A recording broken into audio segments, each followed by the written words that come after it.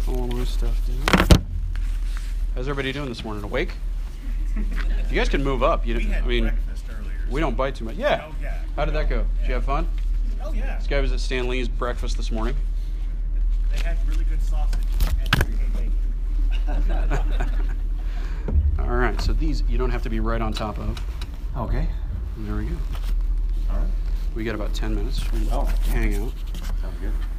Or if you want to start early and give the folks who showed up early and... We'll wait for it. Yeah, all right. I like your idea. Start early. Start early. Give us more. Give us more. Yeah. Reward the people that are here early. There you go, right? And the people come in, they're like, wait, are we late? No, we just... No. early. We just... If you're not here on time, you're That's right. It's my rule, right?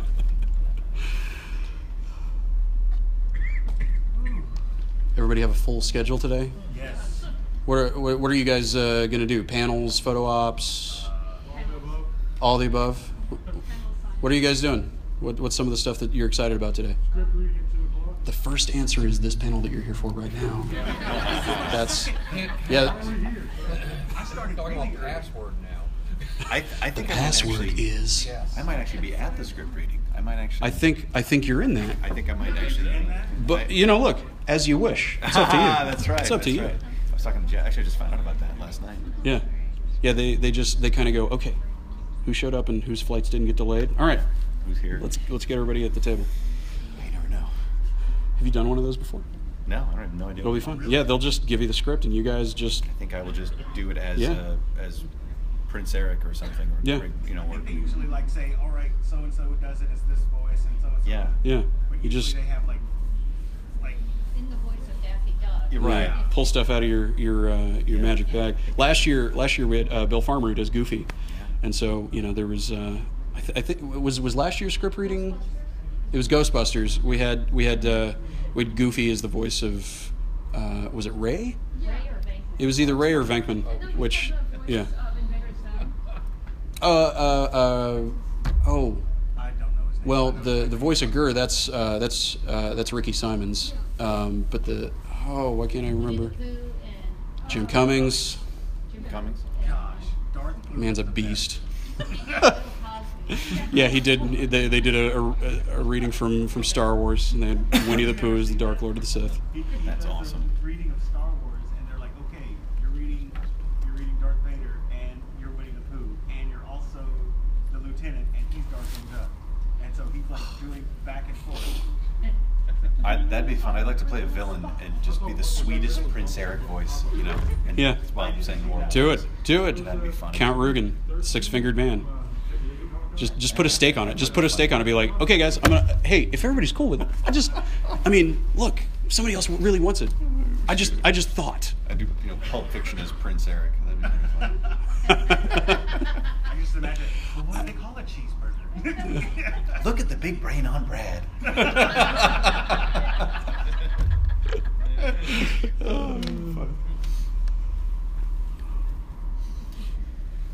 So what else are folks going to? What are you excited about? What's the highlight of your day again, other than what you're in this room for?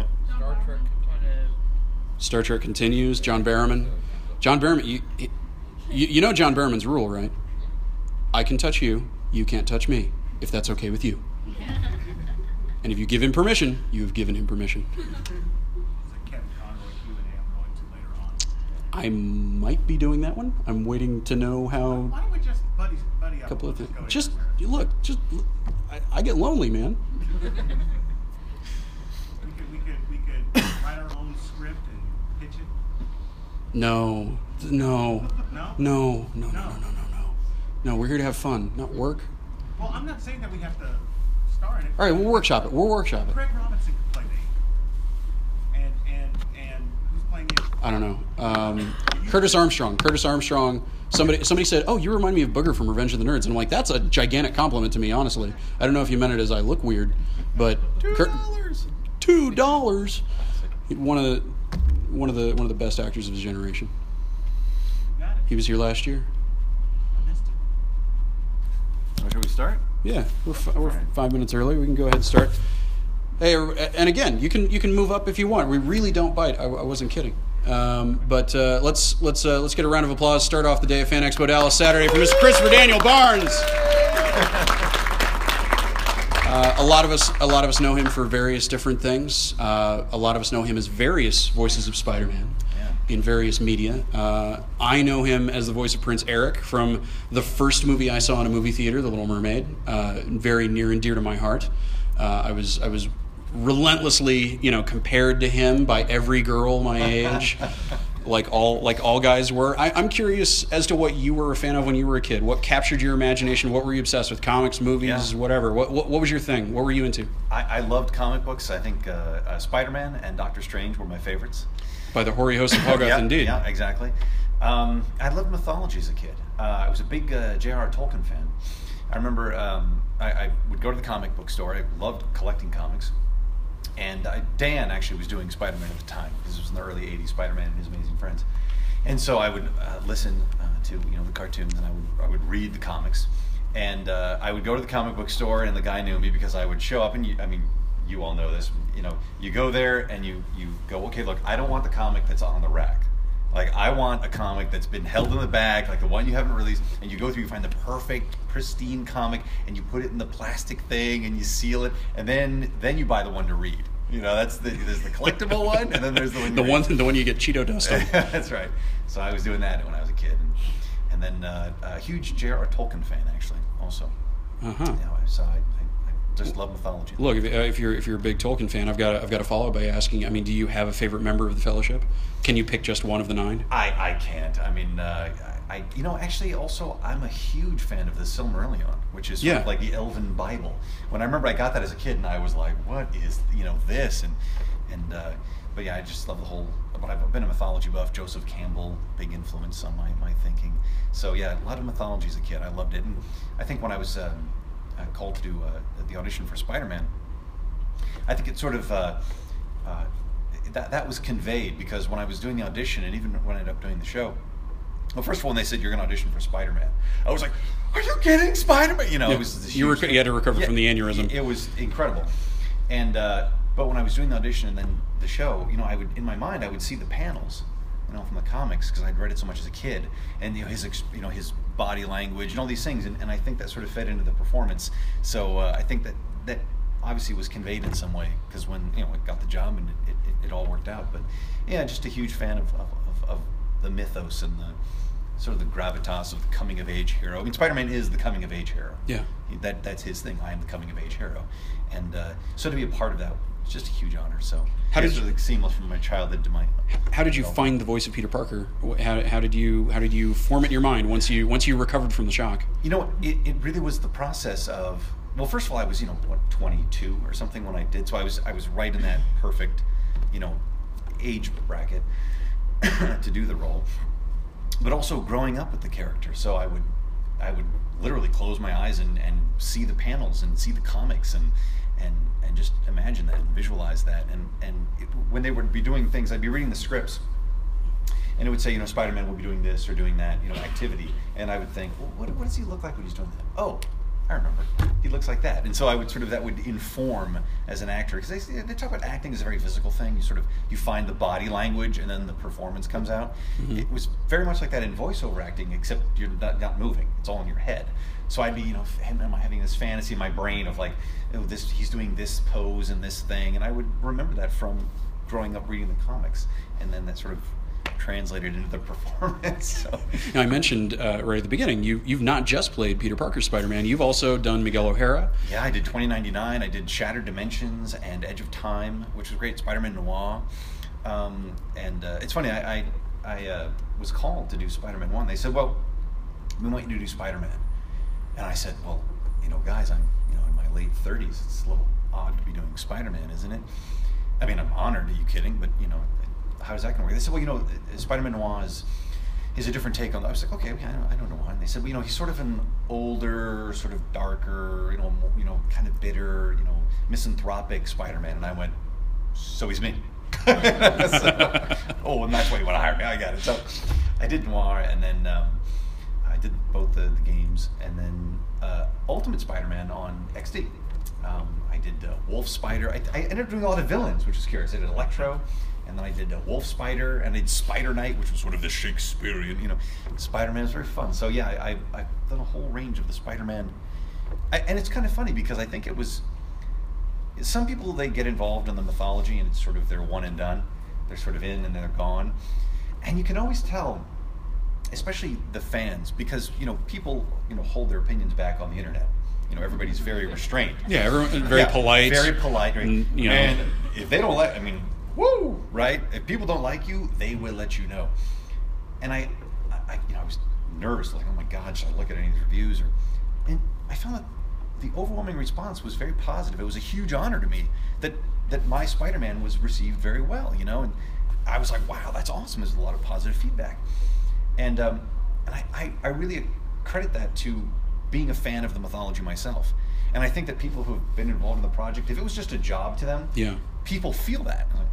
They don't, the fans feel that, and I felt it.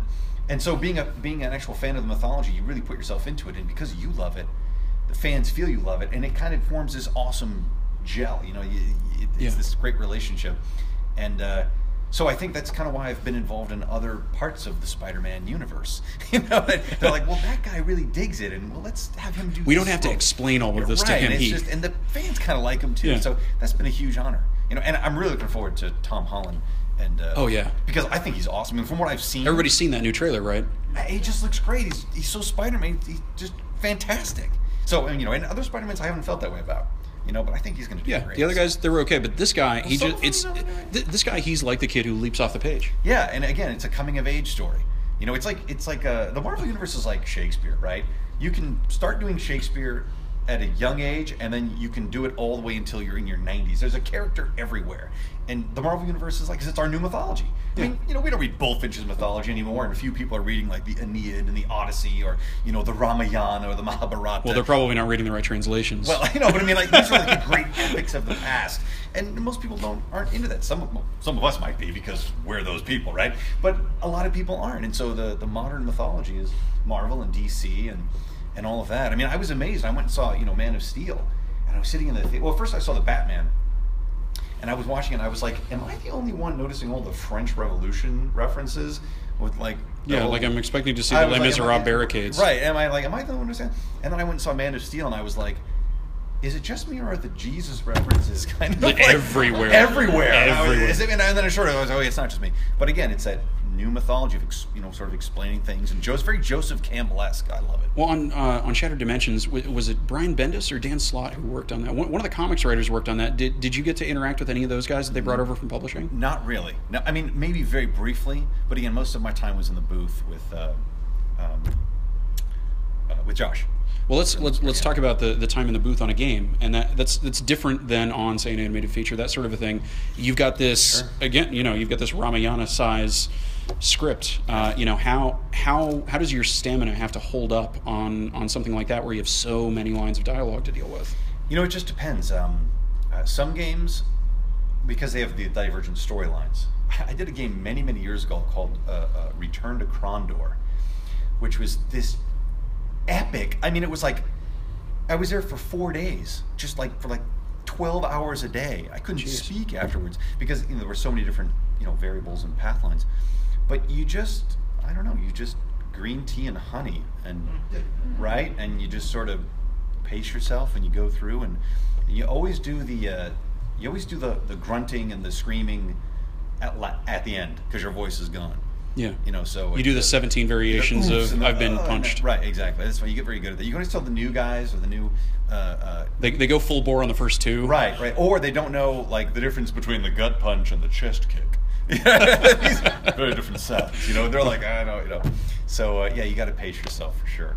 Well, not everybody gets into VO the same way. Everybody has a different origin story. You were doing a fair amount of on-camera stuff, but I'm curious about what even led to that. What made you want to pursue a performing arts, a creative life? Was it a teacher? Was it an experience you had as a kid? It was living in New York, and sort of quite accidentally.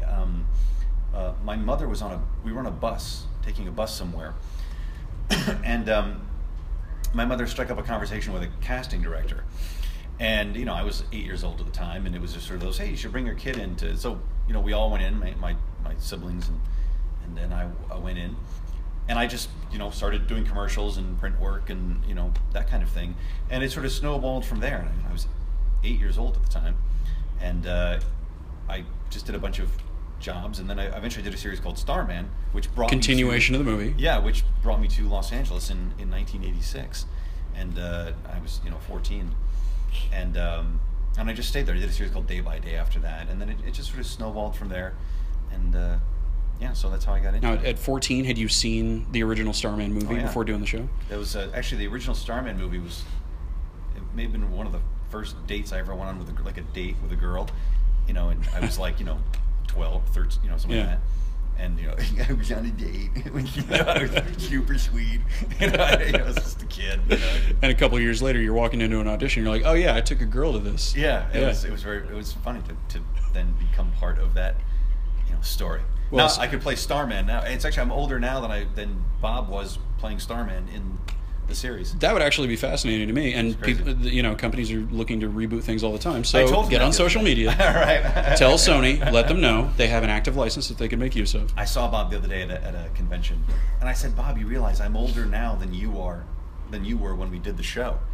It's just bizarre, Sometimes I have at the booth, I have the pictures of Prince Eric and whatnot, and there's this wonderful sort of iconic image of Prince Eric. And what I've done is I've taken the Sharpie and I've drawn a beard on him, and I've taken silver with some gray, and then I say, okay, it's King Eric now.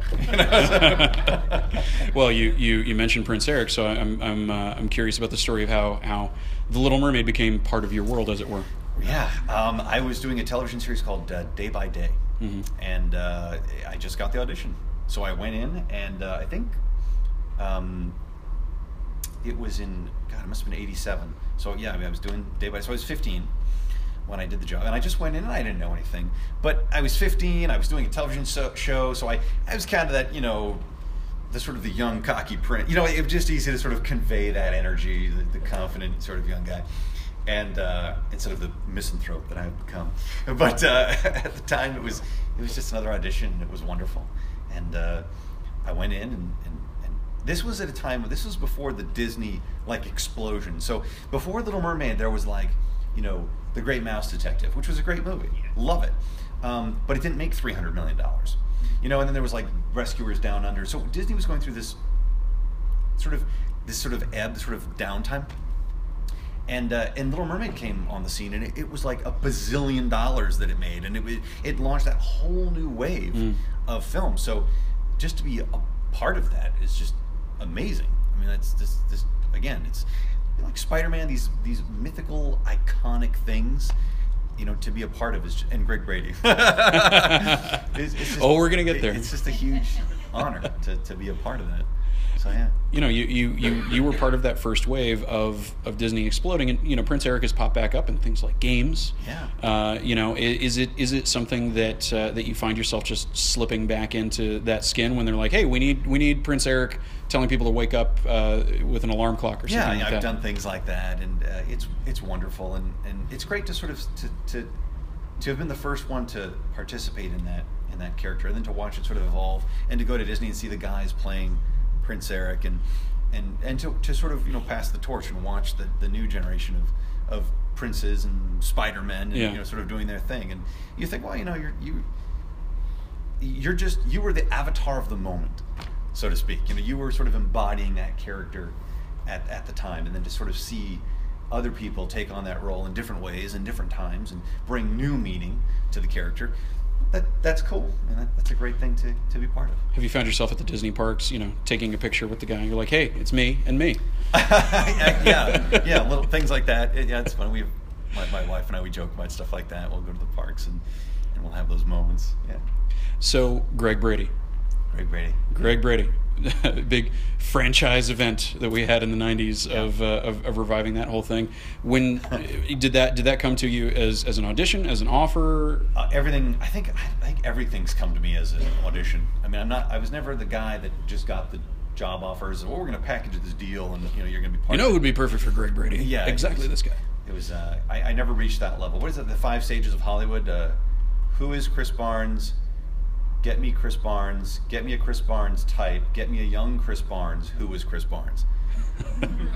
That's the stages of fame, right? I never got quite to get me. You know, I sort of attained the lowest rung on the ladder of celebrity. Like, I could see celebrity in the distance, right? But I was never like a big star or anything. I was just kind of a working guy. But that's okay. That's more than a lot of people. Yeah. Hey, work So is good, I man. did some great roles, and it was, you know, it was a huge honor to do that. But I never really, you know, attained that like celebrity, you know, status. But well, that's okay. So I think I feel like I've always been very, just sort of, you know, grounded in reality of, I was just kind of a blue collar actor, you know what I mean, just doing my thing, and I was able to be a part of some really awesome, iconic roles. So it's just kind of an honor to be a part of any of it, and just audition away, and I did my thing, and you know, there it is. I've got one more for you. We're going to get questions from you guys and try to get to everybody. Shouldn't have a problem. We got plenty of time, and people have questions. Yes. Start thinking about them now. Like I said, I've only got one left, and then it's up to you. And please save me.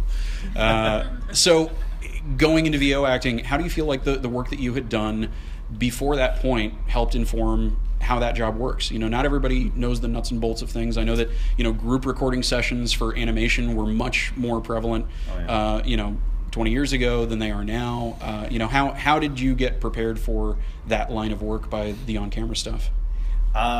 Well, the on-camera stuff doesn't really prepare you for voiceover. It doesn't. In fact, when I was doing Spider-Man, there were a lot of big celebrities came in to do, you know, Spider-Man cameos, and it's a different beast. Voiceover is a different beast, and so it was kind of funny to watch some of these big celebrities not really know how to navigate voiceover acting. It's a different creature. But we did Spider-Man like an old radio show, so it was like we were in, you know, the 1930s. Who was your voice director on that? It was Tony. Tony. God, I want to say it was Tony. I can't remember Tony's last name. But also, I think also did the X-Men series. Yes. And the other everything at that time. All of the Fox animated stuff. Yep. Yeah. And John Semper was a writer. And producer. But Tony was very funny. He would say things like, "This is not a line reading. This is not a line reading," and then he would say it just like this, but it's not a line reading. Because actors are very sensitive to like, "Don't tell me how to." I'm going to define a line reading and then say that's not what this is. All kinds of funny stories about, "Don't tell me how to do it," you know, that kind of stuff. Yeah. Right. I think I went to Juilliard. And so, you know, so directors will go out of their way to say it's not a line reading, but my attitude was just no, just help me. Tell me how you want me to say it. Help me. Give me a rope, please. So, but we did it like an old radio show. And it was incredible because we'd all be in the booth together, and that's not, you know, it's not always like that. Although when I was doing Ultimate Spider-Man recently, I was in the booth and I was doing Electro. I played Electro in Ultimate Spider-Man, and there's this great, you know, scene where Electro's going on this tirade. He's monologuing about how he's going to take over the world and the whole thing. And so I'm in the booth, and you know, we're all there together, and you know, Drake Bell is, you know, there, and Augie, I think, was there, and I'm doing my thing, and I'm going into this whole like, I'm gonna take over the world, yada yada, blah blah blah. And I got the best compliment I've ever gotten from another actor, because we're standing there with our booths, with our little screens, and you know, the script on there, and I finished this whole, you know, monologue about how I'm going to take over the world and destroy everything. And one of the guys looks over and he just goes, "Everything okay at home, man?" I was like, nailed it. I'm just doing the job, man. Isn't that great? So I thought that was a great compliment. Let's get some questions from you guys out here, right here in the TARDIS shirt. How different was it, like doing different mannerisms for like Spider-Man, like how 29.9 Spider-Man does like shock, like how physical do you get in the booth? Yeah, you know, you do.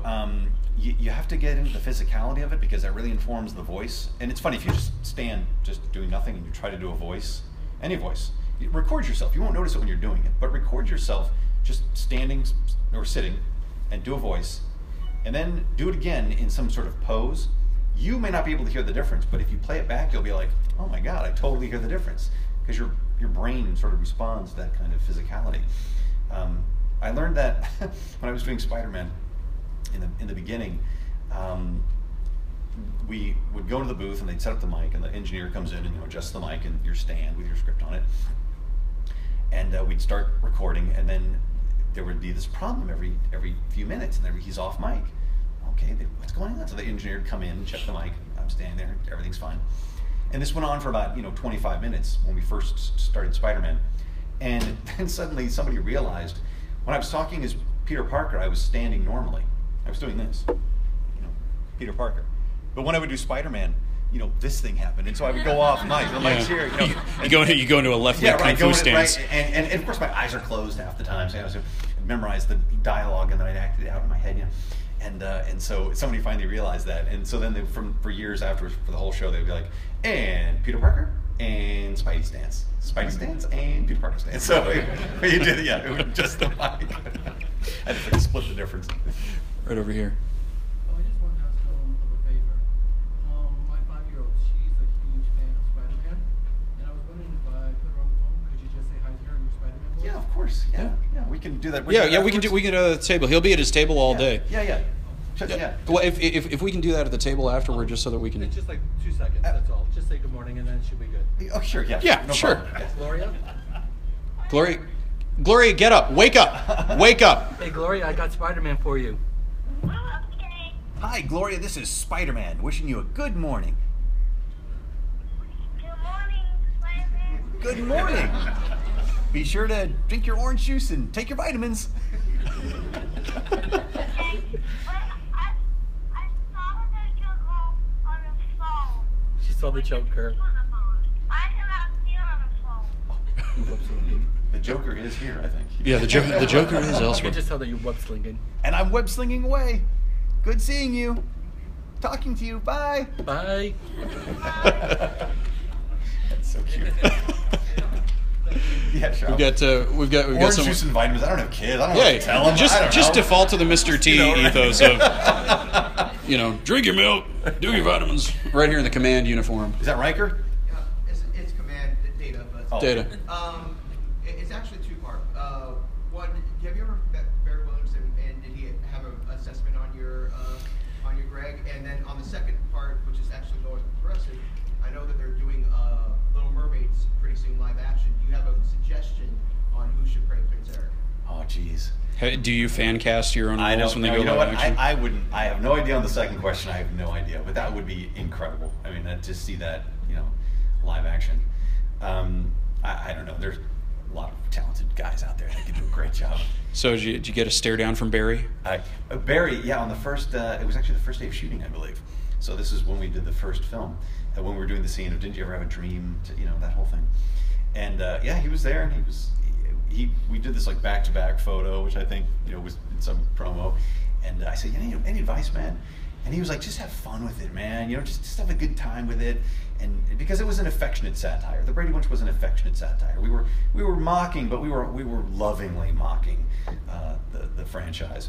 And so he said, just go with it, have fun with it, and everything was a little bigger, because it was great. So everything just was a little wow, And so it made it fun. There was somebody way back in the back. One question is did I miss it, or is that Spider-Man ever going to be on DVD? Or? I don't know. Everybody asks me that. I wish I had control over that. Yeah. Otherwise, I'd be like, beep. I'd hit the magic button. Yeah, guys, I brought my DVD burner with me. Here you go. I know. I've seen pirated copies. I've seen all kinds of stuff. The second question is I watched that for every episode, and he gets to the end, oh wow, Venom and Carnage, and going up into space, and then it goes into the Spider-Man Unlimited, and the art or the cartoon's different and everything, and then it's over in 13 episodes, and kind of leaves hanging and everything. It's like, is there any kind of can you just make up a conclusion to this story? Was I that? suppose I could, but I mean, Was- they all live on Mars, happily ever after. Was that pretty much the end of it? I mean, were there plans to do more? Hope to do more? I think that we did, 65 episodes of the show. Yeah, 65 is pretty good. And the thing was, we were #1 when they canceled us, and I believe there was a lot of politics involved between Marvel and Fox and executive producers. I think there was a lot of turmoil because you don't cancel a #1 show. I mean, it was so. I think there was just a lot of stuff going on. Thank you for doing it, though. Well, thank you for watching it. So anyway, yeah, man. On the Spider-Man animated series, you got to work with a lot of powerhouses, from Rob to Jim, Roscoe Lee Brown. Yeah. You also did some work with Mark.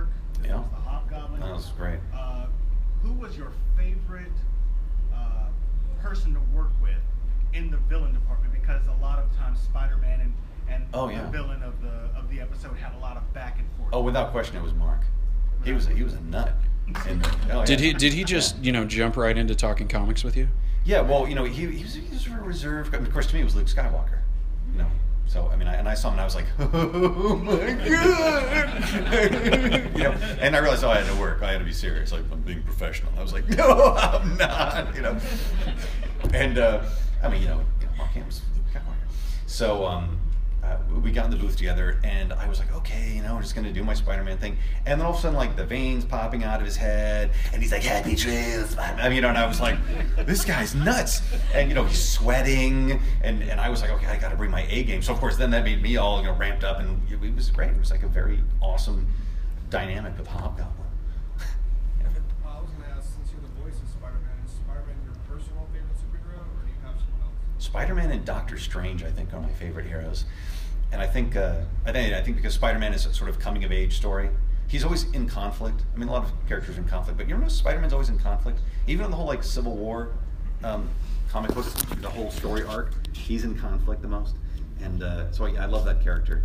And Doctor Strange just because he's the master of magic and all that alternate reality stuff. So. More questions right here in the front. Yeah, you mentioned before about the difference between the booth work with a group of people and singular. Do you have a preference for which one? Like, do you like the feedback that you get from other actors? Yeah. Do you like that radio theater kind of atmosphere? I loved it, and it's a little odd because you can't step on each other's dialogue, so you're actually saying your lines cleanly. So no one's because you have to edit it together, but you get that feedback of hearing the performance of the other actors. So I prefer that just because, again, it's like an old radio show and everybody can really get into it. Even if there are these odd pauses, you really get steeped in it, in the experience of it. So it's a wonderful, wonderful thing. You had one earlier. Do we have anybody else with a question before we double up on this guy? All right. This Agent of S.H.I.E.L.D. up front. You said that you've been a Spider-Man fan pretty much all your life. Yeah. What you were saying, right? And just out of curiosity, from your own connection, who is your favorite villain in that world? Do you have a favorite Spider-Man villain? I think, okay, so playing the villains, I've always loved, playing sort of the old, I loved playing Electro, playing him, because he was sort of this thuggy kind of, chip on his shoulder guy. I loved that. But in terms of, the mythology, I would probably have to be, the Venom, because Venom is sort of the antithesis. It's the dark suit, and it's the subconscious. I mean, it's a very, you go to another planet. Id ego, super ego, exactly, blah, blah, blah, that whole thing, and then of course it spreads off into carnage. So I love the concept of the black suit, and then the symbiote, and then how that becomes Venom, and the Flash Thompson and the ego taking over, all that stuff. I love that. So I think probably Venom as a mythical character would probably be my favorite. Cool. Get one over here. Do you got a favorite Spider-Man girlfriend? Favorite Spider-Man girlfriend? Oh, man. Controversy abounds all of a sudden. Okay, so I was at a convention. I was doing a convention. I was on a panel, and I felt so terrible. So in my in the show that I did, the Spider-Man show, there was it was basically Mary Jane, right? Gwen Stacy didn't really exist. They kind of merged her with Felicia Hardy, the Black Cat. It was sort of this odd hybrid they kind of did. But Mary Jane, Saratoga Valentine, was the principal love interest on the show. So my whole interaction on the the actor was with the Mary Jane character. Now, of course, I've always loved the mythology, but this girl came up to me and she said, Mary Jane or Gwen Stacy, who was your favorite? And I said, well, I mean, if I had to choose, I would say Mary Jane, because I worked with Mary Jane. That was in my whole world that was dealing with Mary Jane. And I didn't realize there was this whole country. People shouted. People started screaming. Some people were cheering. Setting the place on fire. It was crazy, right? And then other people were very upset. And the girl, I felt she did this. She went, and of course I didn't realize after she was dressed as Gwen Stacy. She went, and that was it. And just walked out. And I was like, I didn't realize there was this controversy of it. But anyway, so I leave that to you. You decide who the best is. To me, it was just because I worked with Mary Jane, the character, so much. I didn't really have much interaction with Gwen Stacy, but they're both awesome. Okay, right here, and you guys give me an idea for something to close this out with. Go ahead. I really like the symbiotes and the Spider-Man mythology, and I'm sad they haven't had a good showing in the movies. Spider-Man 3 was overstuffed, with 3 different villains, and the I don't think like I liked the performance of the Venom in that movie. Like he mostly had his face showing rather than having the Venom mask on. I think like it's exactly like they don't have. What do you think? Like, do you think they should? What would you like to see in like in a Venom movie if they do finally get to that doing But that? how do they get Venom right? I think that, well, first of all, there's a big difference between the Venom and the Carnage archetypes. I think they need to make that distinction a little more clearly. But my problem with the whole Venom thing is the same problem I have with the dark side in Star Wars. You have to make it, you have to elevate it, in my opinion. So like, Venom, you need to explore more what about the symbiote causes transformation. It can't just be like, like I'm a scary monster thing. If you make it monstery, it's not as interesting. You have to make it, you have to engage that archetype on a more intellectual level, I think. And I kind of felt that way about like kind of the dark side. Like, why is the dark side so appealing in Star Wars? Like, why is it so irresistible? I mean, it's I know you can say it's Machiavelli, it's Nietzsche, it's Thomas Hobbes, it's Darwin, right? It's free, all these wonderful things. But if it's just like, I have daddy issues, or I'm that's not as interesting, right? I want to see more of like the high-minded approach to these archetypes. Like Venom isn't like he isn't the typical villain. He just mostly hates Spider-Man. Like he's kind of like they have like in comics called like a lethal protector. Like he likes people. He likes citizens. He's not a villain like a triple sense. He hates Spider-Man solely because he believes that he ruined his life. Right. Well, again, it's very Venom is a very powerful archetype of the ego unrestrained. It can do good things, but it can also lead you down a lot of dark paths. And of course, Spider-Man is with power comes responsibility. It's about self-sacrifice. And isn't that really the ultimate distinction between the superhero and the supervillain? The superhero is looking out for other people, and the supervillain is looking out for himself. They're both superpowered. They will have superpowers, right? But one's looking out for the community and the tribe, and the other one's just looking out for himself. And so I think we need to elevate those archetypes to really make them more engaging. That would be cool. That's what I'd like to see. But, to close things out, on the subject of these shows, like Fan Expo, you're a fan of a lot of different things. You mentioned working with Luke Skywalker, and you're like, oh man, doing these shows, have you had any of those moments where you're suddenly face to face with Stan Lee, or one of those kinds of things where you're having to control yourself, having to say, Chris, behave yourself? Yeah, I'm meeting Stan. Stan Lee's like the art. He's the god of the Marvel universe. This guy created a whole worlds. So meeting him, and even though I met him when I was doing the show, just meeting him again was just humbling. Look at what he's accomplished. So you have moments like that, and then I would say that was probably the most humbling experience I've had was meeting Stan again. Well, thank you everybody for coming out. You're going to be at your table the rest of the day, and on behalf of I think a lot of us here, a lot of us who want this series to be on DVD for crying out loud, you are, like I've said to Kevin Conroy, he is Batman for a few generations of kids now, and not so kids, I guess you would say. Thank you for giving us a Peter Parker that a lot of us have really formed as our multimedia Spider-Man. Well, that's my honor and privilege to be part of the mythology, and it's my pleasure. And you can reach me I'm on Twitter. It's at Eric Spider Brady. How funny is that? At Eric Spider Brady. Let's hear it one more time for Chris Barnes. Thanks, everybody. All right, relatively painless. That was great. That was a lot of fun. Cool.